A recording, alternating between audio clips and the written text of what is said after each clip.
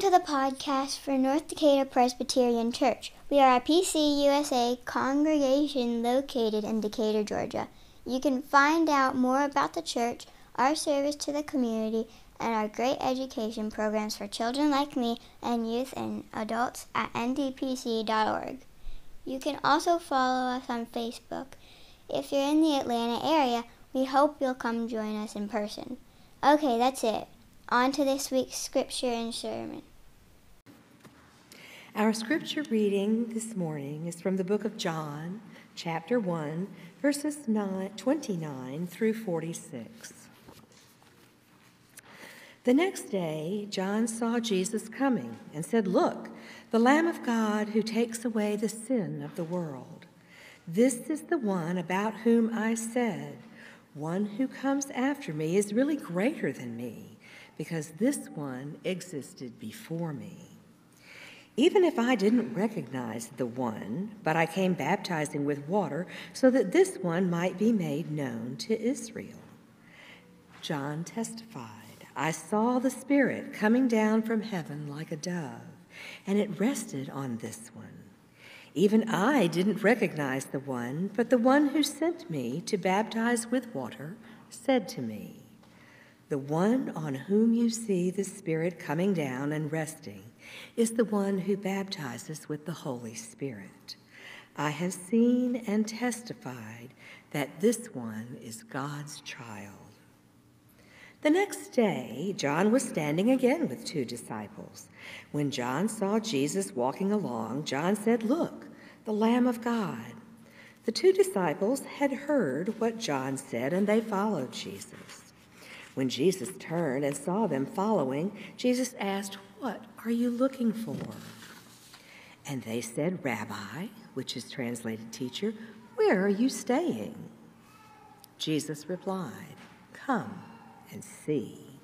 So they went and saw where Jesus was staying, and they remained with Jesus that day. It was about 4:00 in the afternoon. One of the two disciples who heard what John said and followed Jesus was Andrew, the sibling of Simon Peter. Andrew first found their own sibling Simon and said to Simon, "We have found the Messiah," which translates Christ. Andrew led Simon to Jesus. Jesus looked at Simon and said, "You, Simon, child of John, you will be called Cephas," which is translated Peter. The next day, Jesus wanted to go into Galilee, and Jesus found Philip. Jesus said to Philip, "Follow me." Philip was from Bethsaida, the hometown of Andrew and Peter. Philip found Nathanael and said to Nathanael, "We have found the one Moses wrote about in the law and the prophets, Jesus, Joseph's child from Nazareth." And Nathanael responded, "Can anything good come from Nazareth?" And Philip said, "Come and see."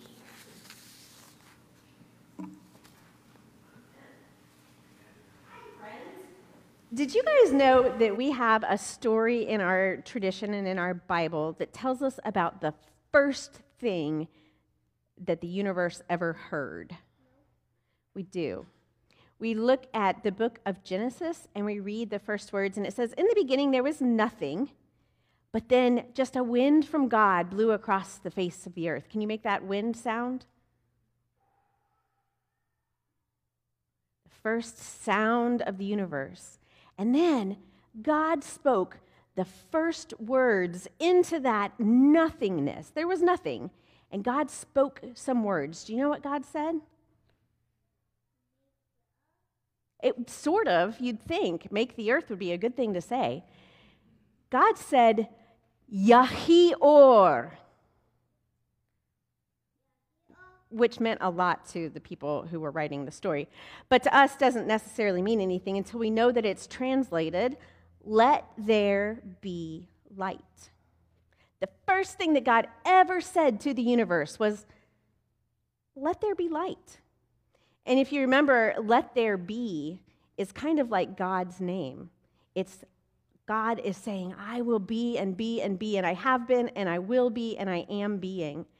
And so when we say Yahi-or, will you say Yahi-or with me? Yahi-or.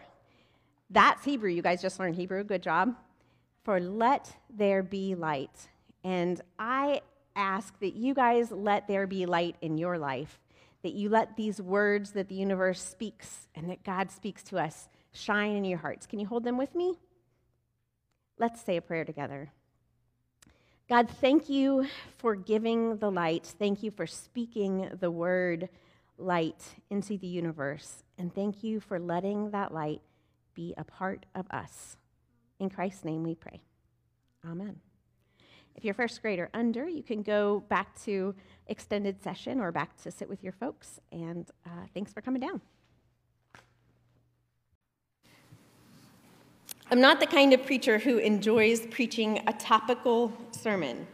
I like unpacking biblical texts and learning about the context in which they were written, seeing what they hold for us today. And I actually get really annoyed by topical sermons. Things that pull the scripture out of context, they start proof texting, they make things relevant to the today world when they're not. This story, the story we hear this morning, was written 2,000 years ago. Think how much has changed in the last 2 years. Just in the last 2 years. 2 millennia ago. The world's a little different now. Are there truths that have existed and continue to persist? Yes, definitely. Poverty, for example, is not much different. Hunger feels the same way inside a body. Religion still oozes in and out of politics and societal norms on the whims of whomever is in charge. But so much is different. There's some big things, like a relatively earnest attempt at democracy. That's different. That wasn't around a couple thousand years ago. Marriage, how many of you had your marriage arranged by your father who chose your spouse? None of us, thank God. The world's a lot different from when John first showed up in the dirty River Jordan. That's not much different. River Jordan was dirty then, dirty now. Wearing a furry loincloth and dunking sinners underwater. So all that said, I'm going to preach a topical sermon today. Will you let me? We'll step in it together, eyes wide open, knowing what we'll get into. We'll think about what this could mean as an allegory and look at the theme of the identity of Jesus of Nazareth. So, with your permission, our allegory as we look at today's scripture will be called Jesus' Coming Out Story, or subtitle, Jesus Gets Outed. There's a lot of talk about identity in today's culture, which is actually a really good and healthy thing. It's a healthy thing when people are encouraged to identify the essential things about their personhood rather than having somebody else tell them who they are. I don't know if you've thought much about your own identity, the parts that you claim, the parts that others have decided for you, and the parts that come along with other parts. But I'll tell you who does think about these things a lot are people within the queer and trans community. But let's rewind 2,000 years and talk about identity. Some things are very much the same as far as how you are defined, and some things have changed. You are defined by what culture and economic situation you are born into. Still true? It's true. What language you speak. Still true, yep. Who your parents are. Helps to identify you and make your identity. Those things define even what's possible for you. And back then, it was even more so. Who you're allowed to marry. What you can or can't eat. What careers, if any, are available to you. Think about how that aspect has changed within your lifetime. There are characteristics that define your identity, your age, your gender identity, your physical and mental health. So, back in this time, let's talk about the Christ identity. I think that's a pretty defining characteristic. In fact, the identity of the Christ is a very specific one. People always have their eye out for the Christ in this kingdom. Christ is the Greek word for the Hebrew word Messiah, both of which translate to mean the anointed one, the one that has had oil poured on their head. So King David was a Messiah because he was anointed the king of Israel. Aaron the priest was a Messiah because he was anointed. That was the first person that God said, anoint this person, pour out the oil on them. And so this Christ person was going to be someone who was appointed by God to be the ruler of Israel, of God's chosen people, and would usher in God's peace for these chosen people, the Israelites. Which it turns out in the middle of a Roman occupation 2,000 years ago was a pretty big deal when you're looking for a way out and a ruler to take over and get you out of this situation. That Christ role becomes very important. So going around and claiming this to be your identity could get you killed. Being the Christ is a threat to the people in power. It's a threat to the occupying government, and it's a threat to the empowered religious leaders. John's gospel that we're reading today has a high Christology, meaning that in the opening lines, we hear the main subject of this story. Do you remember how it begins? In the beginning was the Word, not light. In the beginning was the Word, and the Word was made flesh and dwelled among the people. The Word was the light, and the light was the life of all people. It was with God in the beginning. That thing that we just said, the Yehi Or, that was pre-existent Christ in John's philosophy, getting the whole thing running. The Greek word, the word logos, which means word, it's a word that means word, spoken by God, the first sound the universe made. Can you say it with me? Yehi Or. Yehi Or. Let there be light. It's related to that word that we are exploring, the be verb. God's name is I will be. And the first thing God ever speaks is, let there be. Let it be. The gospel writer, John, connects this word, become flesh, this word that is light, that is life, that is Messiah, that is Christ, with the person, Jesus of Nazareth. The speaking of those first words from Genesis. After this beautiful preamble that explains who this word, this logos is, we are introduced to the character John the Baptist. Right up front, John gets asked, are you this one that we've heard about? Or are you this word light Messiah Christ? Because if so, you're a really big deal, and I think there's some people that might want to know who you are. So to make sure that they understand him correctly, John gets interviewed by the Jewish authorities. The Pharisees send out some priests to interview whoever this is that is dunking people and making big claims about this logos. So John is given the chance to self-identify. They ask him who he is, and the first thing that John says is who he isn't. Well, I'm not the Christ, if that's what you're thinking. Phew, that's probably good news. They have follow-up questions, however, though. Ultimately, John defines himself. He's non-Elijah, he's non-Christ, and he's non-prophet. He is crier-outer. That's his identity. That's how he self-identifies. I'm the crier-outer. I'm the one who can see who this one is. I've got the light shining in me. People like to know who you are so that they know what you're about. And they wanted to know, why are you baptizing people if you're not even the Christ? John had already stirred up quite a following, and if you keep reading the book, you'll find out that Pharisees get worked up when unauthorized people go around gathering disciples. If you've ever seen paintings of John the Baptist throughout history, there are a couple of things that make this character always recognizable. For one thing, he's always wearing fur, which I think is kind of funny because there are a lot of paintings of Jesus and John as babies, and John's dressed in a little fur diaper.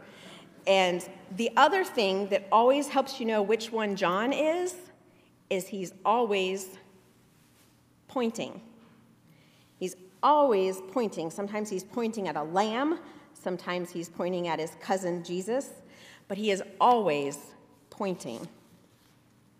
Let's say you do happen to be the Christ, the person that everyone has their eye out for. If you're that person, it might be best to keep it on the DL.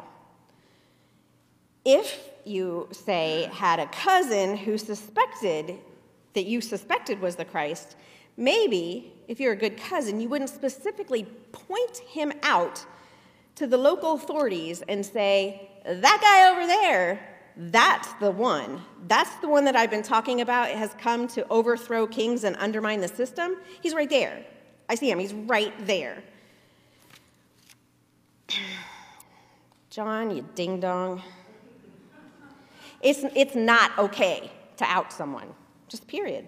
I hope you all understand what outing someone is, but just in case not, when someone confides something in you, it doesn't become your story to tell.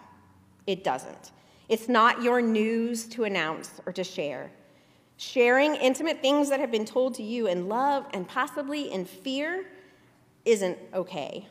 Outing a person whom you happen to know to be part of the LGBT community, for example, is not yours to do, because there are consequences for coming out, and you don't have the right to bring those consequences on someone else.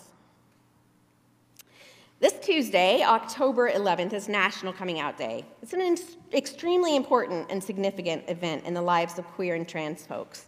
It's actually one of the reasons why Atlanta Pride is held this week, is to correspond with National Coming Out Day. It's part of a movement encouraging those who have security to live fully as themselves, openly and authentically, to do so.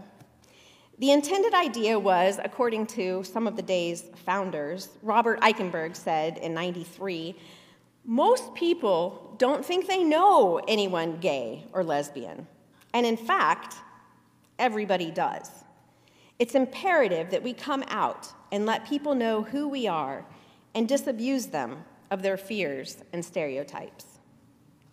So this day, National Coming Out Day, is sometimes an extra dose of courage an individual needs to be able to share their identity with their friends and family. It's important to be clear about some things. You don't owe anyone coming out. You don't owe anyone coming out. This is not about helping other people feel comfortable about your sexual or gender identity. You don't owe anyone that. One doesn't come out because otherwise that person is lying in who they are. The most cases where someone isn't out with their identity is because they are legitimately or feel legitimately unsafe doing so, or feel that it's a private part of their story that they are not willing to share. We all have private parts of our story we're not willing to share. That doesn't make you a liar. It's okay. And this isn't a, if you're a cop, you have to tell me kind of scenario. No one owes you that. You don't owe anyone that. Coming out might not be safe or right for everyone. And this is especially true for those who might live in dangerous and intersecting identities with other marginalized communities, including people of color, disability, economic disadvantage. These folk have double whammies, reasons to be afraid in society. But for those who can, this coming out can have a profound impact on the world around them. In the last century, the encouragement and safe spaces that have been made for people to express their identity as they are called and created has literally changed how society works. It's that profound. The changes that have happened in society are profound. There is risk involved when someone comes out. Sometimes it's family members and support systems who turn around on you or withhold support. There are actively hostile groups and individuals and churches. Sometimes a school or a workplace has made it clear that it is not safe space to have non-conforming gender identities. Sometimes it's a person's own psyche and the fact that the world is so overwhelmingly heteronormative, they can't see themselves in it. And then these two other big arenas of church and state, religion and politics. Heterosexuality and cisgender normativity have been sanctioned by the state and the church for eons. This has been who has controlled these things. Faith communities and political authorities are some of the most pervasive and persuasive forces and powerful forces in human society. I'm going to draw the line back to our Jesus story now. For Jesus, his Christ identity gets thrown out into the public eye, beginning a series of religious leaders and political leaders getting involved in determining this person's fitness for living in society, and ultimately, this person's fitness for living. But it also has another effect, one that reminds me of the intent of National Coming Out Day in its goals. It's this phrase: come and see. When the powerful people hear the news that this Christ person is in their midst, they get scared and angry. But when the people living at the margins hear that the Christ is in their midst, they draw close. They want to experience this. They want to be a part of this life, light, logos. And Jesus invites them in. We use the term coming out because this is a self-identifying and revealing moment in a queer or trans person's lives. But what if we look at it as an invitation in? What if we try and understand the amount of faith and courage it takes a person to reveal this intimate, tender information as a come and see moment that we get to be included in? This story actually does work as an allegory for Coming Out Day. So what's that got to do with me, you might be wondering? Two things. First of all, many of us at NDPC who don't identify ourselves as queer or trans identify as allies of people in the LGBTQ+ community. And this church itself is an ally, and it is a sanctuary. That is part of who we are. But being an ally is not an identity. Being an ally is a relationship. I'll say that again. Being an ally is not an identity. An ally is a relationship. It's something you do. We can always be better allies. Church, you are the religious leaders. That's who you are. And you elect the politicians. That's what you do. And the way that you feel about other people's identity matters to the world. You yield great power. I want you to listen to this last bit of our scripture today and listen for the ally behavior.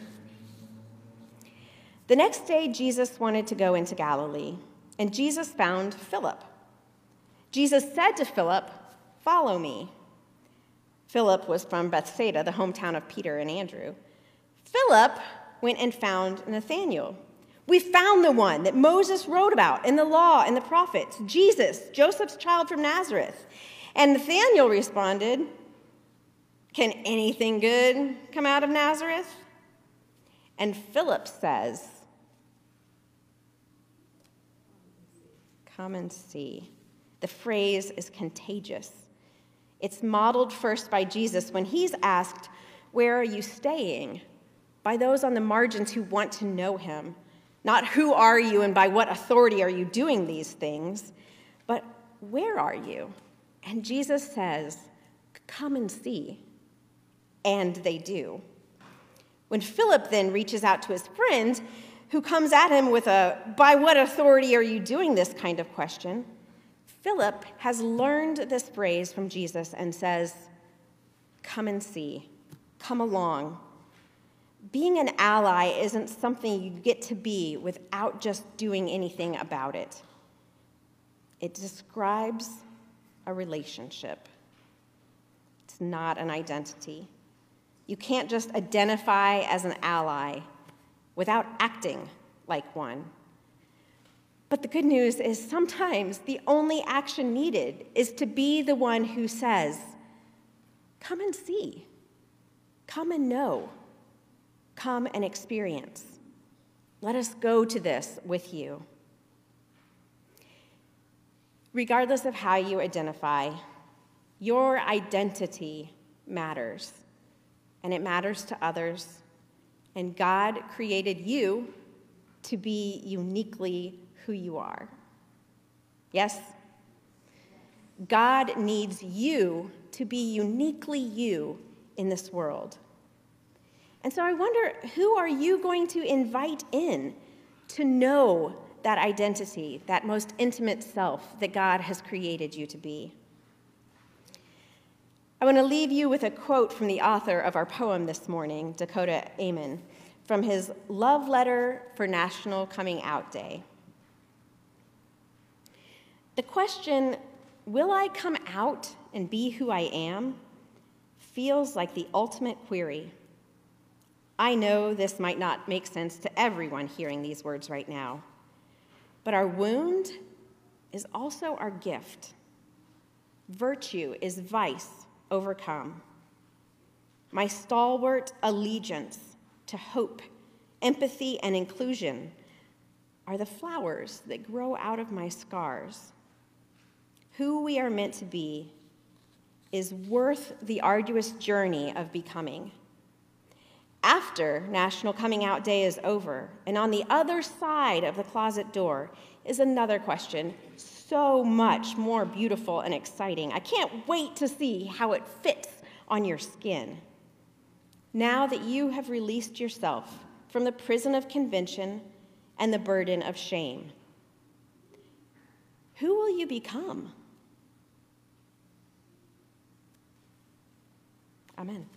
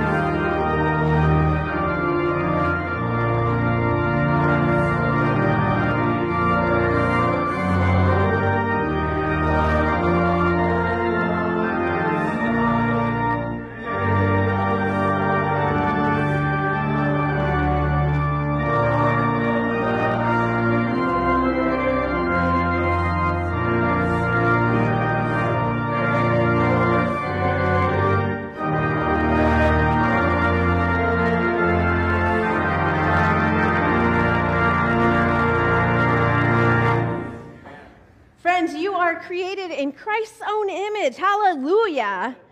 Amen. Go and be your full selves in creation, in front of God and everybody, and encourage those who might not be able to be, and go along and see. Come on in. Amen.